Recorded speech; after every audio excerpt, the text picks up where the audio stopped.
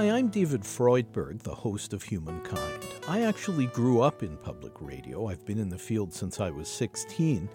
And from the start, I was taught to offer people content that will inform and enlighten.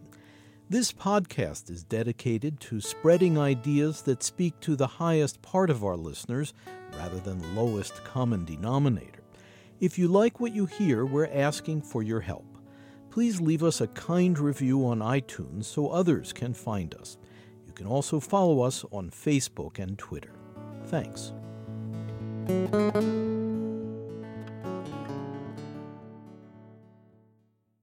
Humankind is produced in association with WGBH Boston and supported by the Humankind Program Fund and a grant from the Henry Luce Foundation.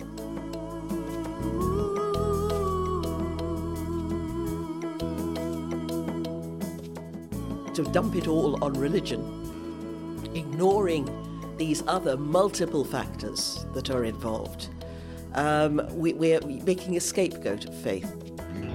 An historian illuminates the confusing question of whether religious belief is the real driver of terrorism. You're listening to Humankind. I'm David Freudberg.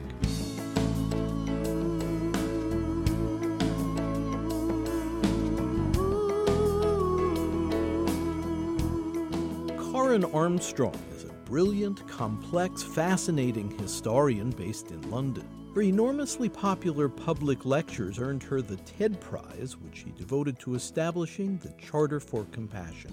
It commits leaders across religious and national boundaries to working for peace.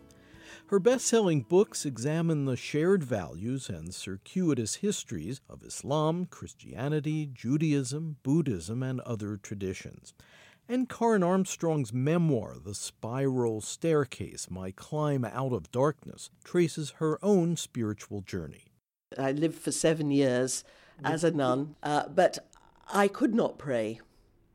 I was completely unable to pray. Probably the kind of meditation we all had to do wasn't suitable for me. But for 7, I just could not. I can concentrate on my work for hours at a time.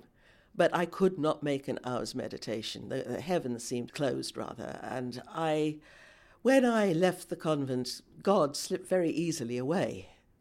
And I hated religion for a while. I had found the whole way it was presented to me unkind.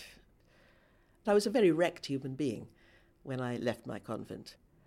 And I wanted nothing to do with religion. If I saw someone on a train reading a book about religion, I thought, I felt an instinctive revulsion, never imagining for one moment that I would be the author of such a work. But in fact, Karen Armstrong has gone on to write best-selling works of comparative religion, including her sweeping book, A History of God, the 4,000-year quest of Judaism, Christianity, and Islam. She's also chronicled the life of the Buddha. Diving deeply into these traditions led Karen away from the rigidity of her life in the convent and toward a more liberal and mystical faith. I came back to it when I went to Israel for the first time, and there encountered Judaism and Islam for the first time. There were aspects of those faiths that helped me to see what my own faith had been really trying to do at its best. Which was? The fact that we can never know God. All of them say that. Allahu Akbar, God is always greater than we can conceive. And that we must not create idols. An idol is not just a statue before whom you bow. A human idea or a doctrine of God can be an idol. A mere projection of ourselves writ large. But other things too. They say to get God, to understand what God is, you have to put the self to one side.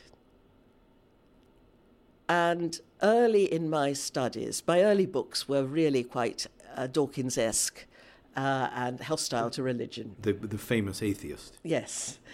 But when I encountered a footnote in a major 3-volume work on Islam, which said that the historian of religion must approach the spiritualities of the past with what he called the science of compassion, which doesn't mean that you feel pity, but that in a scholarly way, when you're studying a spirituality, a medieval spirituality, say, that looks utterly bizarre, he said you don't judge it from the standpoint of post-Enlightenment rationalism.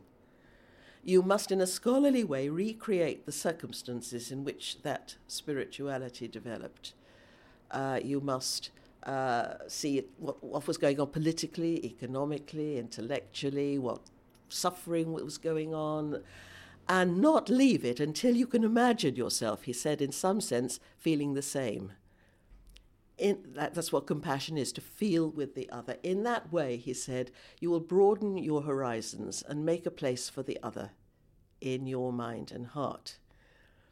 And that meant that I had to put clever, over-opinionated, over-educated Karen to one side at my desk every day and enter into the mind of a man like the Prophet Muhammad, peace be upon him, who lived in the hell of 7th century Arabia and sincerely believed he'd been touched by God, whatever that meant.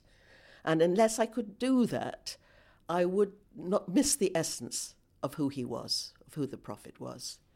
And that rubbed off on my daily life too. How does that manifest? Well, when I went out with friends, I noticed how people were constantly judging things from the point of view of post-Enlightenment rationalism, or from an egotistic point of view, or I think this or I think that, without seriously leaving the clever, oneself, opinionated self behind and putting yourself in the position of the other. And that has changed me. I used to be a very spiteful person. People used to say, I really would not like to be your enemy. And someone actually said, you never say anything nice about anybody. And that changed. Now, I can get intimations when I'm studying of wonder, awe, just for 2 or 3 minutes.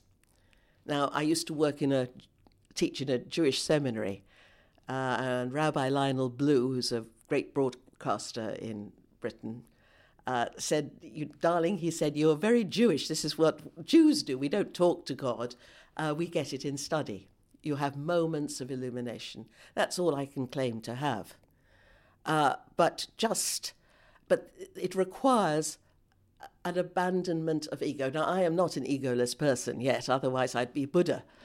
But that discipline of study, and for other people it will come in different ways. A nurse, for example, in a hospital, or a carer who's having constantly to put herself in the position of a sick person or a geriatric person, is having to leave that self behind. And if you can sort of systematize that, I think that's what I'd learned from all the religions, and that even God leaves him or itself behind in a kenosis and self-emptying. That's in Jewish mysticism. It's in the whole idea of Jesus, the divine.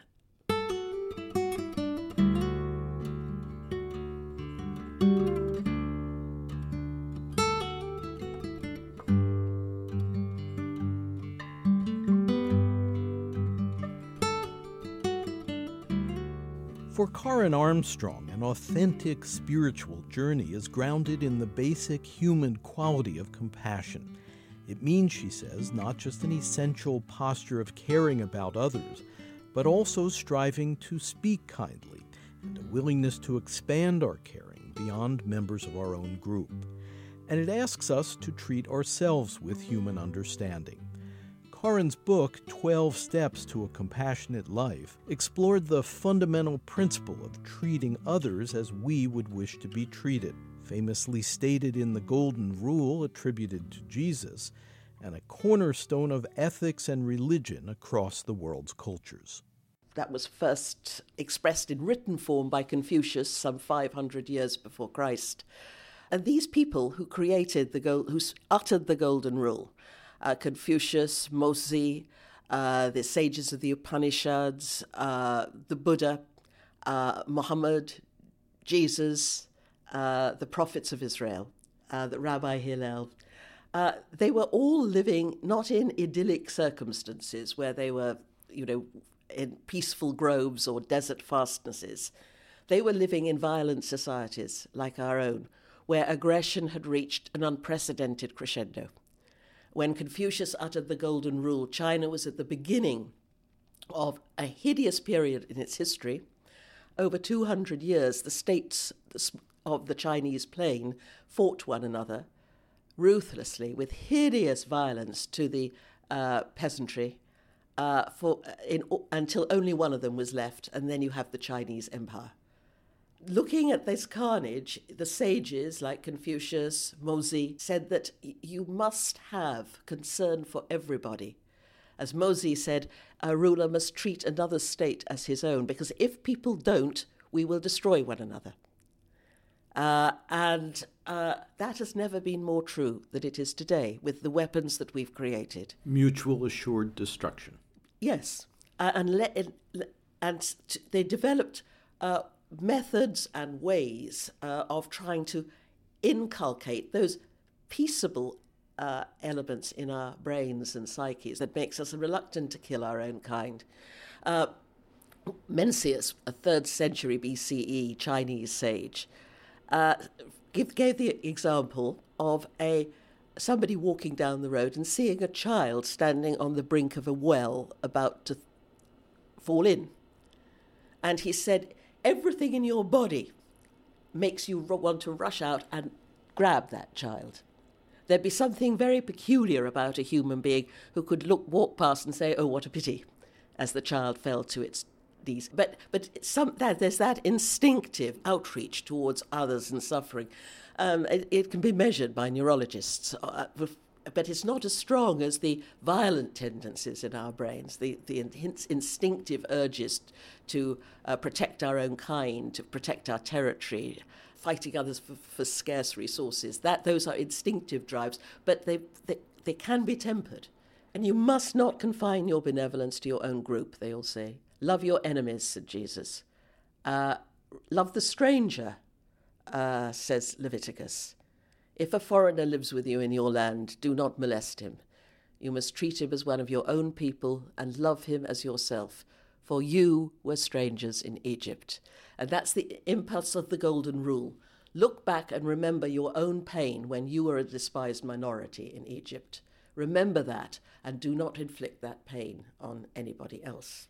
Never treat others as you would not like to be treated yourself. So the Golden Rule is very clear on this advice. Can this go deeper?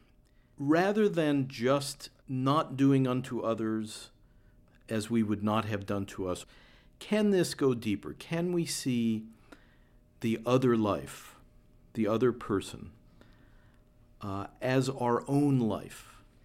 Is there an ultimate unity possible?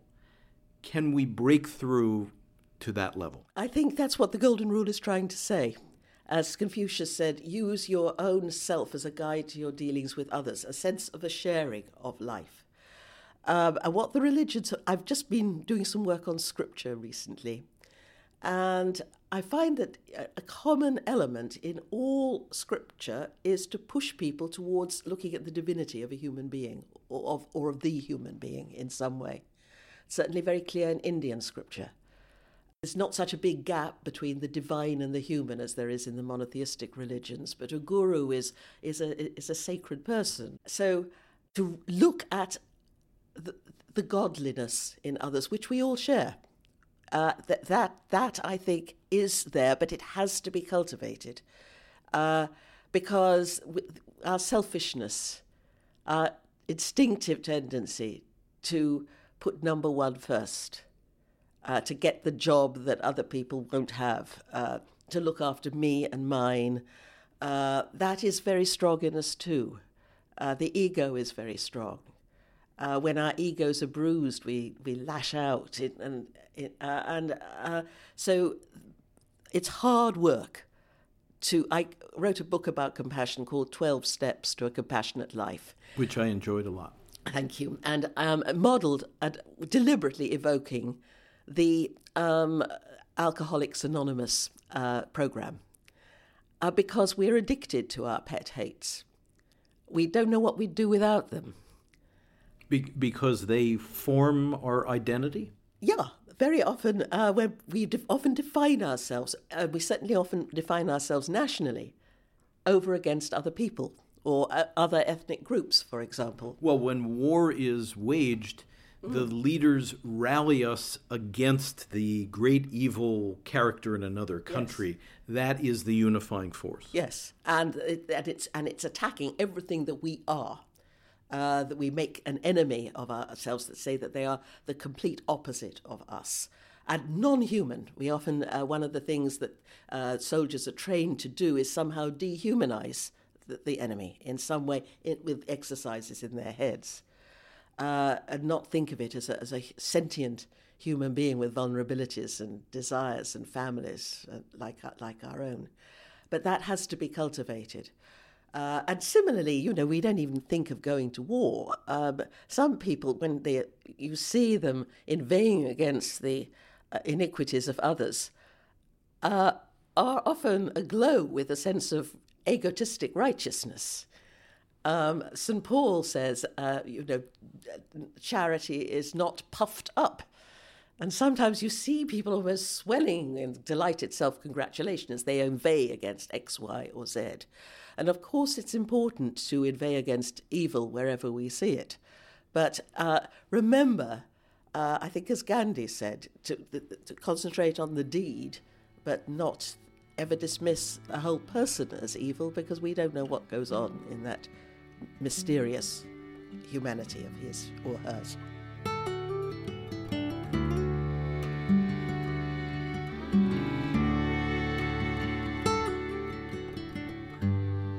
We're talking with religious historian Karen Armstrong, best-selling author of A History of God, Fields of Blood, Religion and the History of Violence, and 12 Steps to a Compassionate Life. Her Charter for Compassion campaign calls on people in all religions to reject as illegitimate any interpretation of Scripture that breeds violence or hatred. It's supported by people in 180 countries. You're listening to Humankind. I'm David Freudberg. For more information on this segment, Karen Armstrong's Compassion campaign, and to download an audio copy or obtain a CD, please visit humanmedia.org.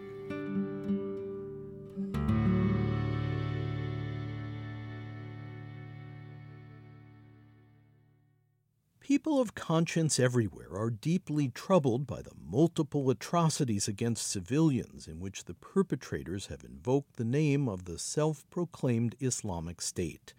Sadly, says Karen Armstrong, violence in the name of religion is not new and not confined to people who profess to follow Islam. There have been incidents in both Christianity and Islam where religion has been frequently used as a motivation for really horrific violence, as in Hinduism, in all of them, in fact. Even Buddhism today, the Buddhist monks are taking up arms. But it's been quite clear that people like IS have been condemned by every single leading Muslim cleric worldwide, who say that this infringes major injunctions of Muslim law. The killing of civilians is outlawed in Muslim law. Quite clearly. Oh, quite clearly. It was a virtuous act to free your prisoner. And there's one injunction, he says, where if you set them a task, you must work with them, and you must give them the food that you have for yourselves. As for the beheading of civilians, this is absolutely out of court. And brutality committed against civilians has become a horribly familiar tactic intended to provoke fear and terror. New York City Mayor Rudolph Giuliani on September 11th, 2001. People are doing everything that they can to rescue as many people as possible, and this is going to be a long-term effort. So we just pray to God that we can save a few people. After 9/11, the Gallup poll did a survey, the longest and largest survey it had ever undertaken, in 35 Muslim-majority countries. And it came up with a range of fascinating things, which never really got the airing that it should. One of the questions they asked was, were the 9/11 attacks justified? 93% of the respondents said no, that there was it absolutely violated essential Muslim principles, and the reasons they gave were all religious. They quoted, for example, from the Quran, where God says that to take one life is to destroy a whole world. And similarly, but the 7% who said, yes, it was justified, their reasons were entirely political, such as Palestine, support of hideous rulers in the region, that kind of thing. So there you had here a clear invocation of the faith by majority leaders, and that really should have been made known, because if we keep on thinking that there's something endemic in Islam that pushes Muslims to violence, then we're really missing essential ingredients in our very serious predicament at this present time that we ought to be examining too. And missing the destination of the bridge that the West needs to build. Yes, we need to see, because I am very aware as a British person of how much we have contributed. We British have contributed to the present disaster. That became very clear to me. My first visit to Israel-Palestine in 1982, I went out to make a television program and had no real interest in the politics of the region or much knowledge of it. But as soon as you're there, you're drawn into discussion by everybody on all sides. The one thing that the Israelis and Palestinians could agree on was how awful the British had been. And I began to see that this wasn't just a Middle East problem, this was our problem too. And you can certainly say that with the Indian subcontinent, the creation of Pakistan, the terrible separation of Israel, of Pakistan and India, which cost millions of lives, and the displacement of 7 million people. This is down to us. And of course, when we faded out as a great world power, America took on the mantle, whereas before, the United States had often chided Great Britain for its inequitous policies. In Iran, for example, in 1906, after they'd had a constitutional revolution to demand that the Shah gave them a parliament and a constitution, the British kept rigging the elections in order to secure Iranian oil, which they discovered in 1908. And the Americans at that time kept saying, you must not do this, and were regarded as by the Iranians at that time as their friends and allies. And so, but then, now we know that both our nations have been involved in supporting regimes, and like Saudi Arabia, for example, which has contributed a great deal to the narrowing of the focus of Muslims during the last 30 years, using their petrodollars to do so with tacit Western support.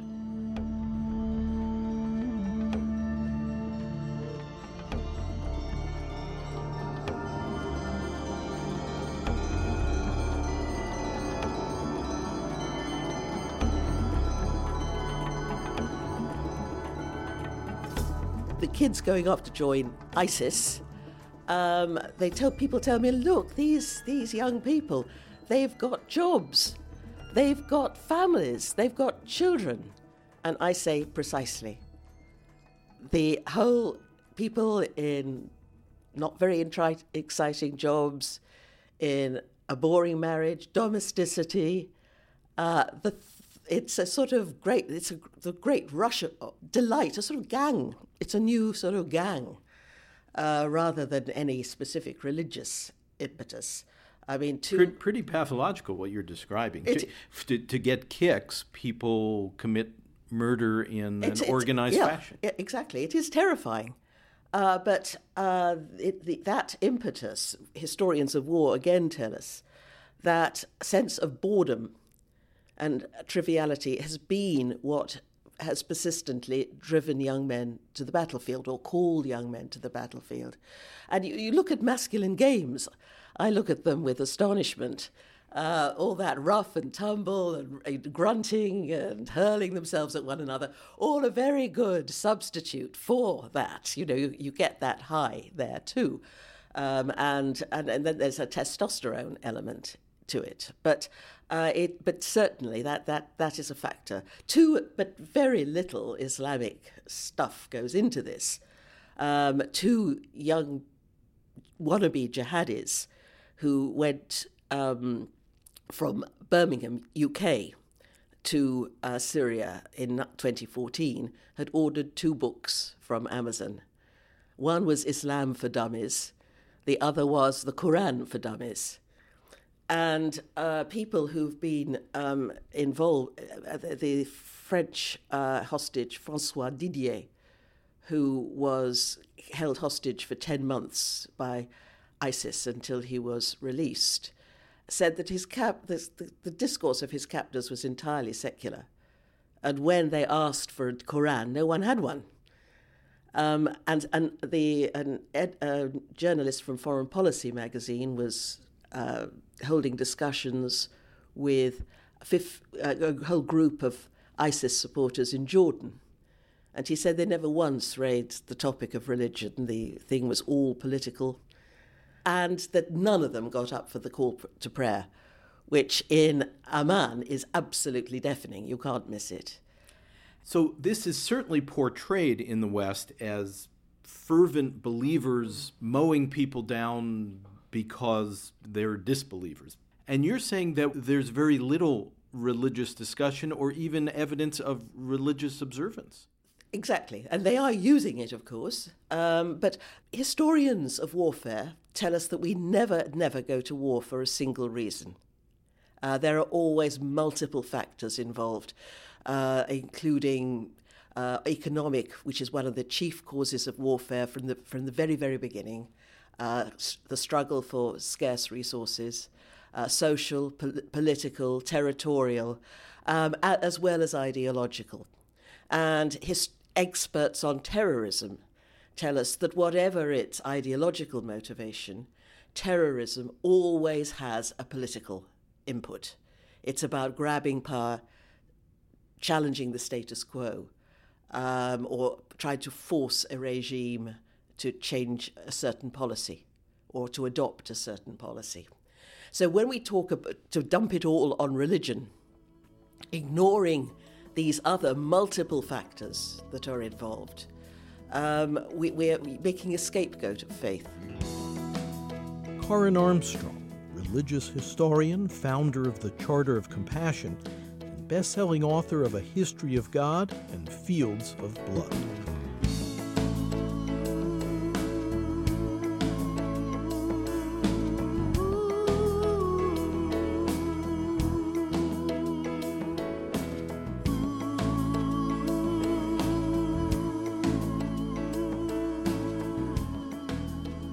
You're listening to Humankind. I'm David Freudberg. Studio recording by Doug Sugarts. Editorial assistance from David Cruz, Ken Rogers, Kathy Graham, and Mark Kilstein. Webmaster Brian K. Johnson. Special thanks to Tony Buck.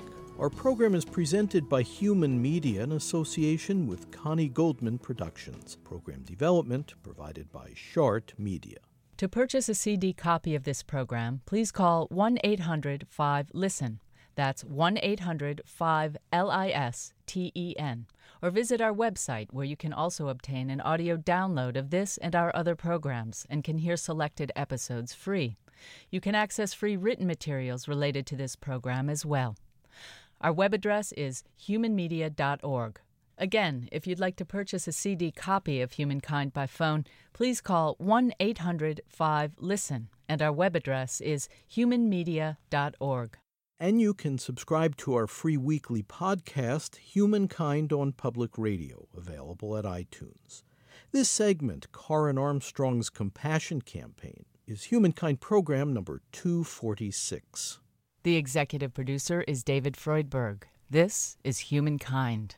To hear more episodes of Humankind, you can subscribe to our free podcast on iTunes, Stitcher, or your preferred podcast player. A new episode each week. The podcast title is Humankind on Public Radio. And if you enjoy this program, be sure to leave us a kind review at iTunes and Stitcher. If you want to support the program, please visit humanmedia.org. And at the top of the homepage, click on How You Can Help. Again, our web address is humanmedia.org. Thanks.